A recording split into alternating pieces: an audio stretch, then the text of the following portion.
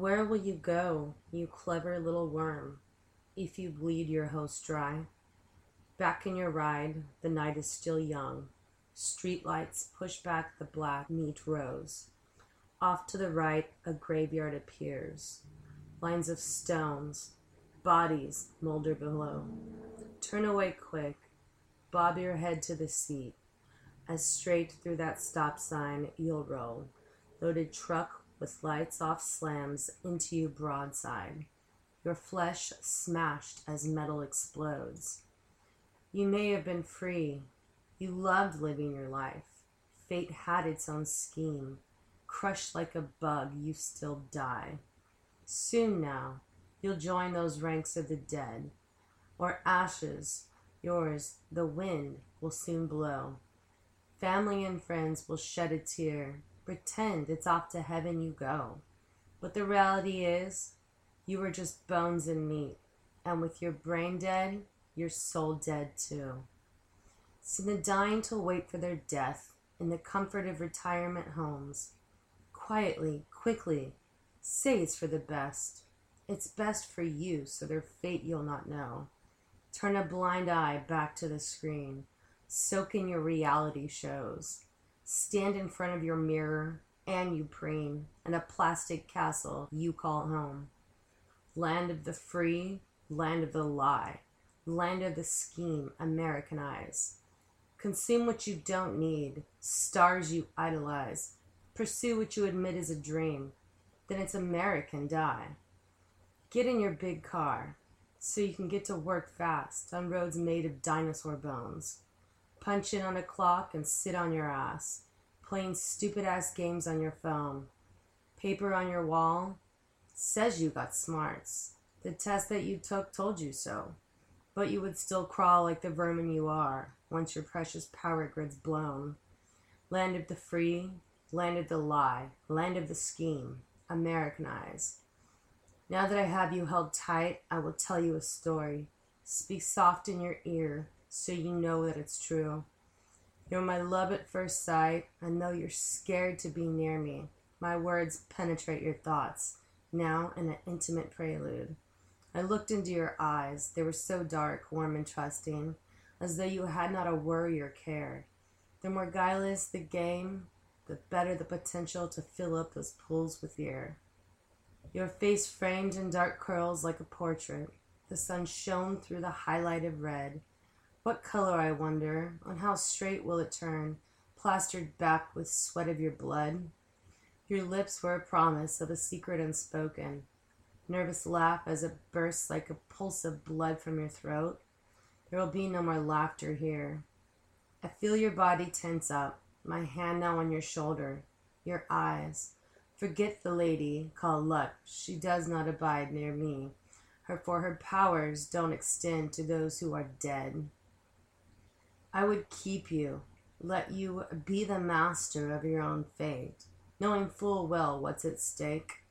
My pretty captive butterfly, colorful wings my hands smear. I somehow repaint them with punishment and tears. Violent metamorphosis, emerge my dark moth princess. I would come often and worship on the altar of your flesh. You shudder with revulsion and try to shrink far from me. I'll have you tied down, begging to be my Stockholm sweetheart.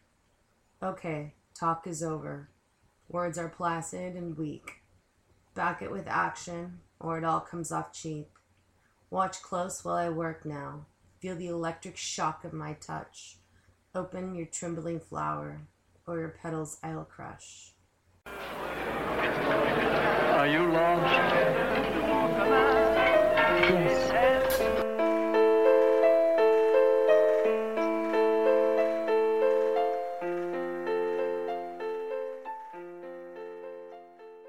Hey everybody, my name's Athena and you're here for another episode of Vanish to the Valley.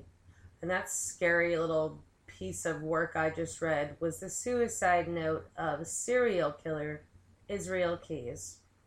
Now we're going to do something a little bit different today. I know I don't normally feature, anything about serial killers.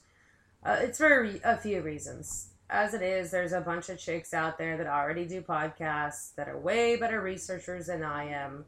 And that's what they do every week, is talk about serial killers. I just don't want to like glorify any further these assholes that go out there and rape and murder people any more so than they already are, because they get a lot of press a lot of the times. But Israel Keys is kind of a special exception for me. The first time I ever saw this guy, he just like seriously like chilled me to the bone. Like the hairs on the back of my neck stood up. He almost has this like reptilian look in his eyes. So he's always kind of fascinated me, and I've talked about him a few times on the podcast. So I just thought I would do a little special about Israel Keys this week. So a lot of my information comes from, there's several documentaries out there. I have just finished the book called American Predator by Maureen Callahan. There was some information in there that I had not already heard on all the other things I've talked about, like, the documentaries. There was a podcast that I listened to. It was a long-ass, like, multi-part podcast called True Crime Bullshit by Josh Hallmark. I believe I've talked about that in the past. Basically, what he does is he kind of edits down all the FBI interview tapes that are out there and just kind of comments on them and breaks them down. I also watched on YouTube, there's like, I think 6 or 7 hours of the FBI interviews with Israel Keys.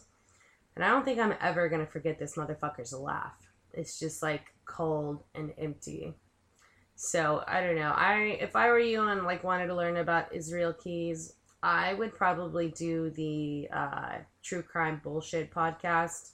Just because you're like hearing about him and his words, and I think, it just kind of gave me the best picture into Israel Keys. But the American Predator book, that kind of like gives you a background like on where it all started for him. And we're going to get into all of that. So there's just so much to learn about this scary guy that I'm going to try to break it down. And another reason I'm profiling him is because he has a lot of victims that were never identified. So there is people out there that have missing loved ones that are actually victims of Israel Keys. So I'm also going to try to give a timeline of where he was at and at which time, because he traveled all over the United States. And some people even think he has victims in Canada and as far away as Belize. So let's start all the way back at the beginning. Israel Keys was born in Cove, Utah on January 7th, 1978, to a large Mormon family. He was the second of 10 children born to Heidi Keys and John Jeffrey Keys. Israel and all of his siblings were homeschooled.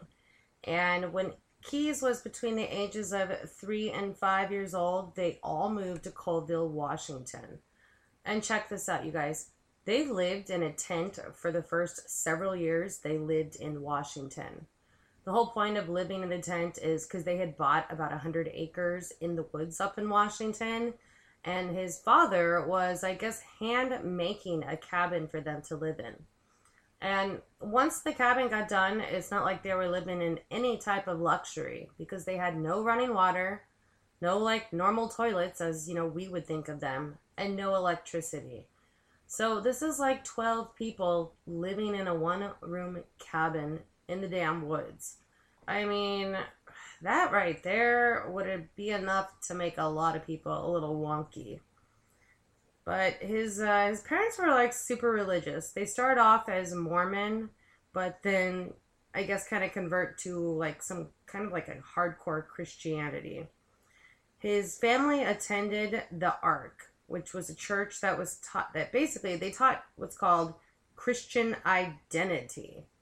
And it's kind of known as a racist, anti-Semitic, and white supremacist interpretation of Christianity, which holds the view that only Germanic, Anglo-Saxon, Celtic, Nordic, and Aryan people, and those of kindred blood, are the descendants of Abraham, Isaac, and Jacob, and hence the descendants of the ancient Israelites.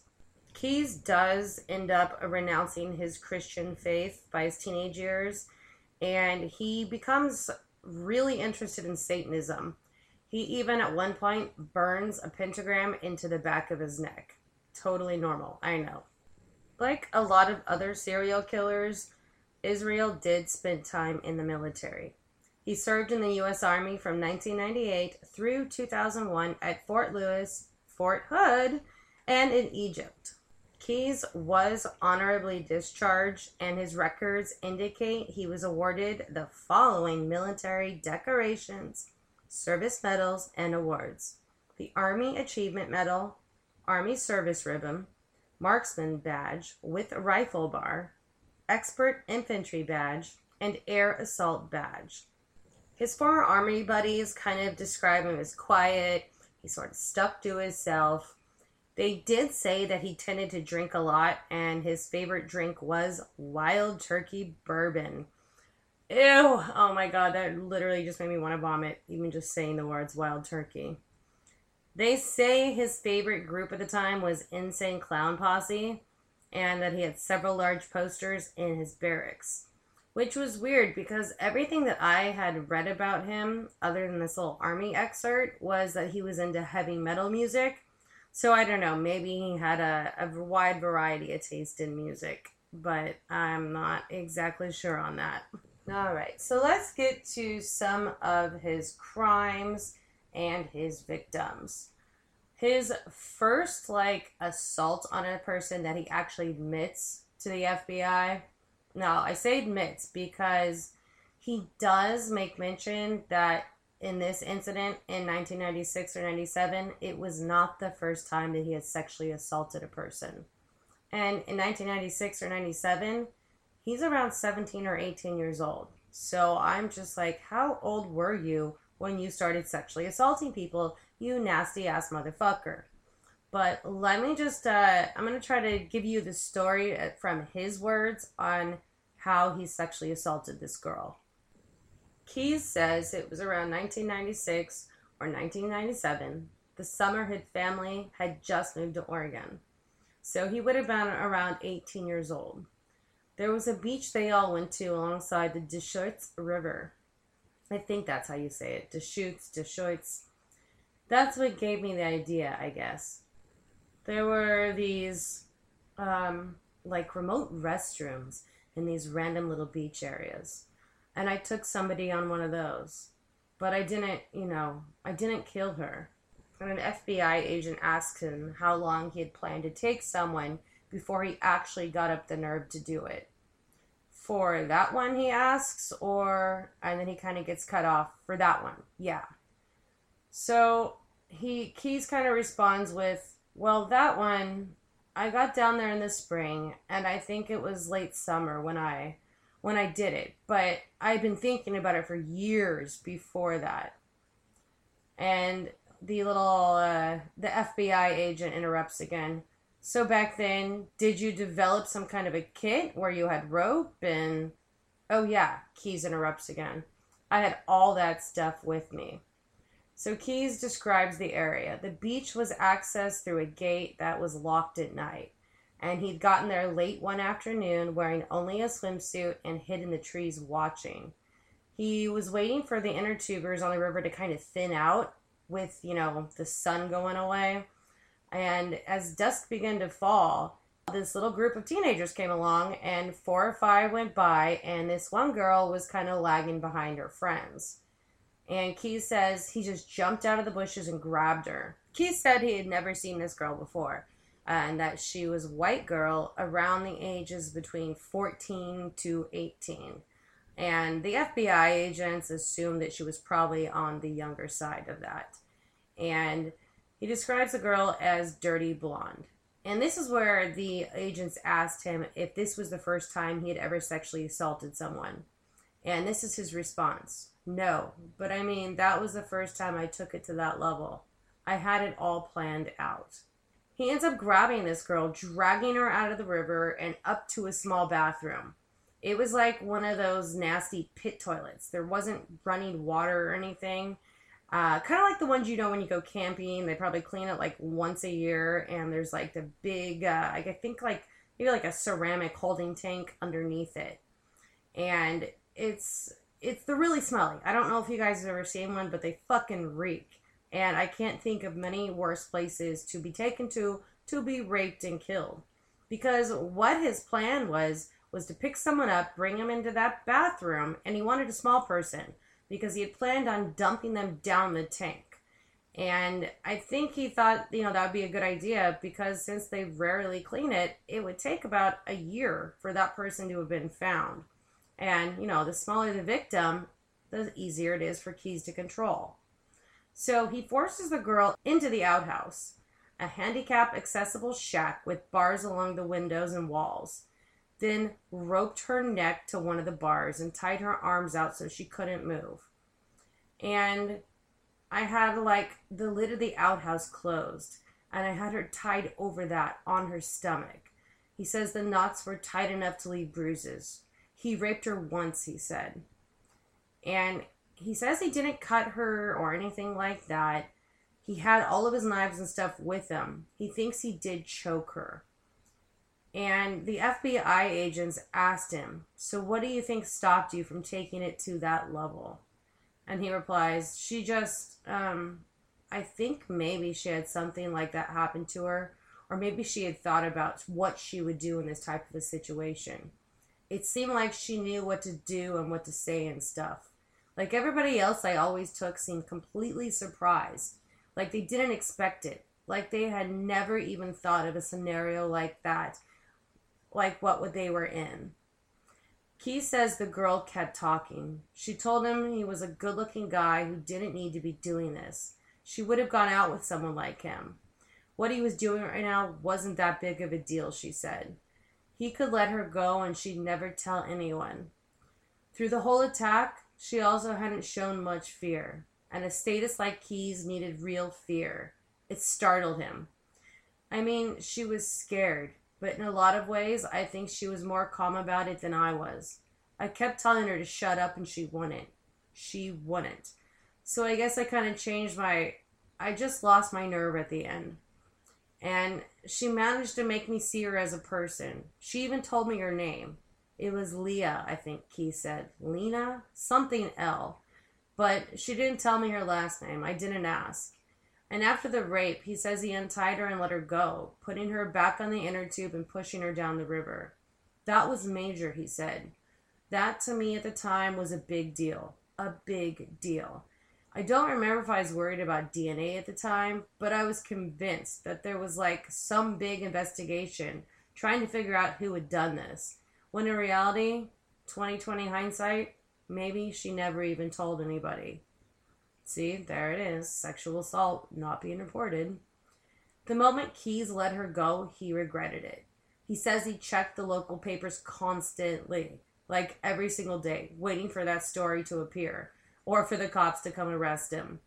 But he says when the months passed and his name never came up, no phone calls, no door knock, no investigation, he didn't feel smart. He felt lucky. But he was so mad at himself. For years after, he says, he kept telling himself, I should have killed her.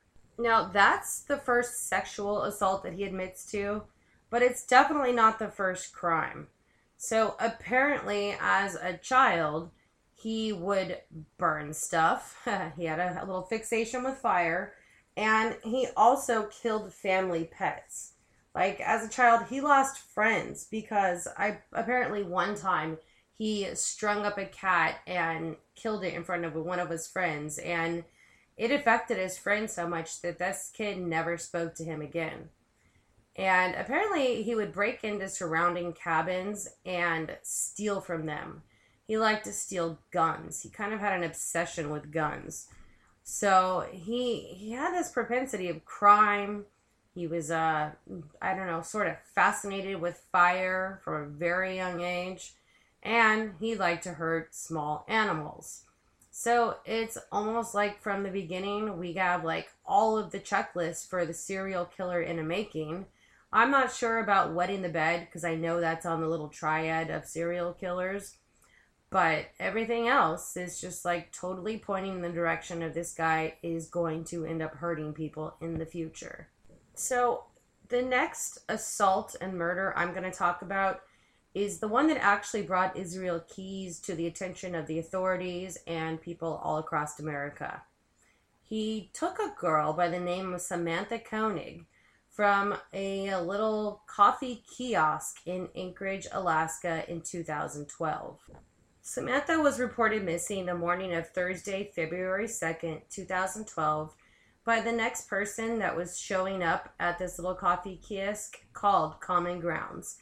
Now, when that other coworker of hers got in that day, she thought that it looked like someone had just walked off their shift.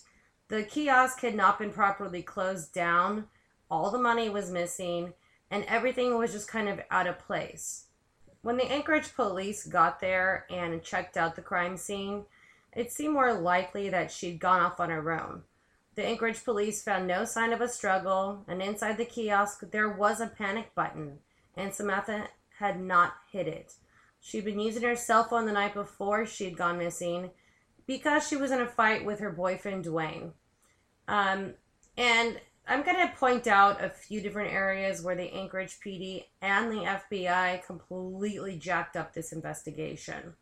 I'm not sure if they just totally decided that she had run off with this $200 to start a new life and kind of just said fuck it. But that's kind of the impression I've got after reading, this book and watching hours and hours of interviews and just all the other investigations I've kind of looked into from the start of starting this whole podcast. I think they just fell into the, oh, she's a runaway, let's just see what happens type thing.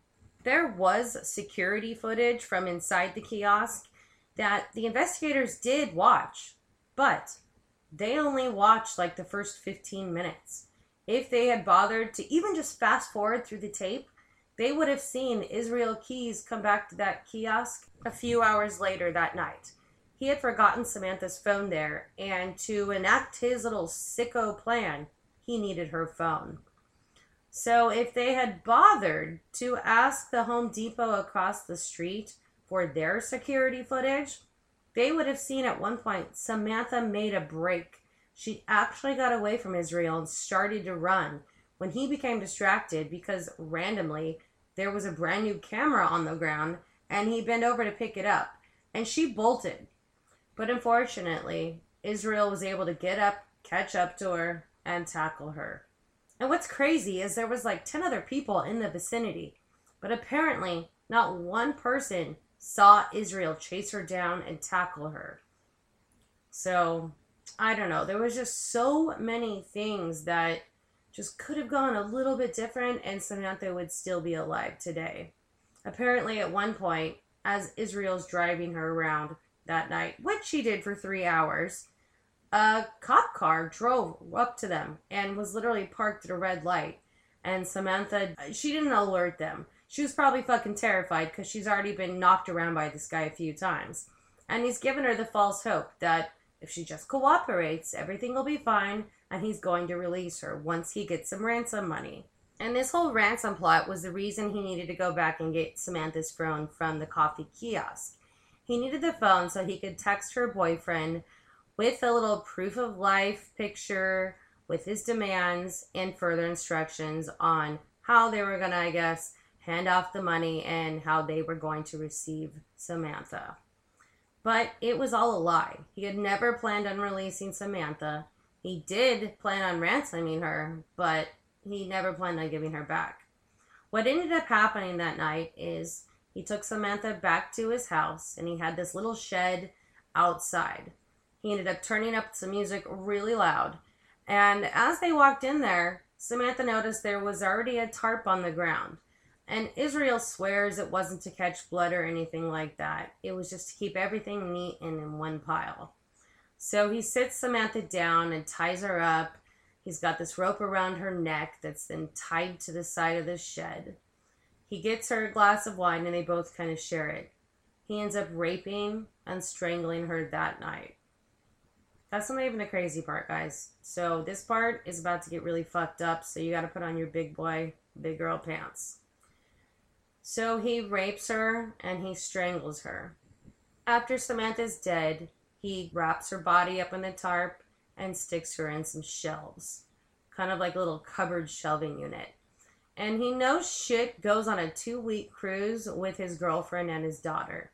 A 2-week cruise. Now, this is February in Alaska, so Samantha's body was frozen. So Keyes was not worried about any smell, anything like that. And he had double locked the shed. So when Keyes gets back from this 2-week vacay with the girlfriend and kid, he decides he's got to defrost Samantha's body because he wants to make a proof of life picture and ransom note. So he goes and he gets a newspaper for February 13th, and he comes back and defrosts her body with a blow dryer and a heater. He ends up having to get a shit ton of makeup, and he says he spent about the whole day putting makeup on her body to try to make her look alive. He states that she did not at all look alive. He also had to, I guess, take strings and needle. A needle sews it through her face to try to make her look alive because her face was really droopy, and he says you could tell she was not alive. He braided her hair, and you can actually see this picture on the internet. He's holding up a newspaper and he's holding up her head, and he actually took a Polaroid picture of it and Xeroxed a copy of it and sent instructions to the boyfriend. Basically, the instructions just said, go to this certain park, and there's a note below a picture of this dog. A welcome sign once you enter the park. So, of course, the boyfriend and the dad at this point contact the police. They run down there, and they retrieve this note. And the FBI from the start couldn't tell if Samantha was alive or dead, but I guess they kind of have to assume or hope she's alive, and obviously give the parents hope that she is alive. I didn't even tell you, shit. I didn't even tell you, the most disgusting part about this. So when he came back and he defrosted her body, sometime between getting makeup and stringing her face up, he did rape her dead body a couple of times. So that's just a whole nother level of fucking disgusting, sick weirdo. I don't even know what to say about that, so let's just move on.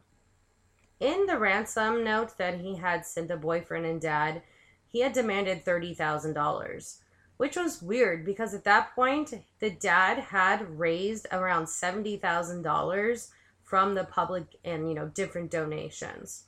So the dad didn't put the $30,000 in like Israel had requested. He only deposited $5,000 at first. And right after the deposit, Israel starts making withdrawals. And at first it's just, 200 here, 200 there. But then he figures that, if he goes around midnight, he can take 500 out around, say, 11:55. And then once that clock hits midnight and her card resets, he can take out another 500. So within 5-10 minutes of time, he can get away with $1,000.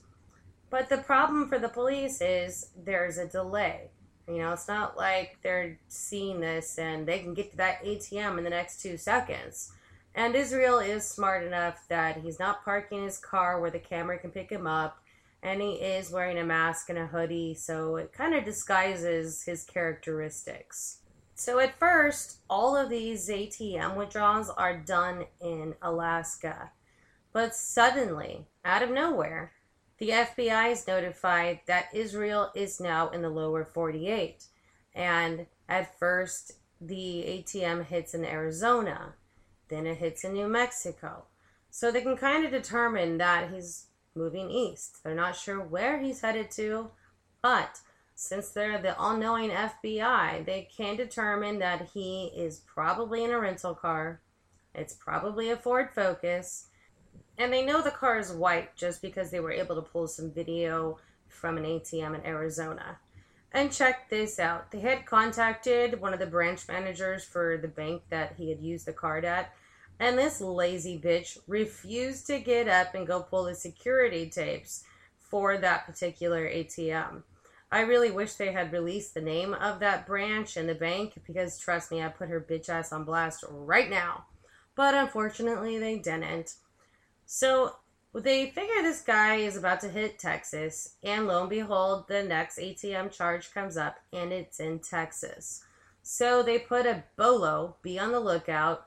They put all of his information out there, and that he's most likely traveling in a white Ford Focus. Well, the Texas Rangers get a hold of it, and a whole bunch of different departments in Texas get a hold of it, and they take this shit seriously. So they have everybody out there just searching for this guy. And guess what? They find his car one morning parked at a hotel. And we're going to leave off right here, right before we get into contact with Israel Keyes, because we do have a special bonus episode coming up on Thursday, where I'm going to tell you the rest of the story of Israel Keyes. Also going to give you a timeline of just telling you where he was at and the specific years. So if you know anyone that is missing, you think for whatever reason Israel Keyes may have come into contact with them, I will give you the FBI phone number and the agents who are in charge on this case, and just call them. Who knows? Maybe, maybe not. But you might as well check. So, check back Thursday and we'll wrap up the horrible story of Israel Keyes. And never forget, like I always tell you, be aware and don't forget your pepper spray. Ciao, ciao. Are you lost? Yes.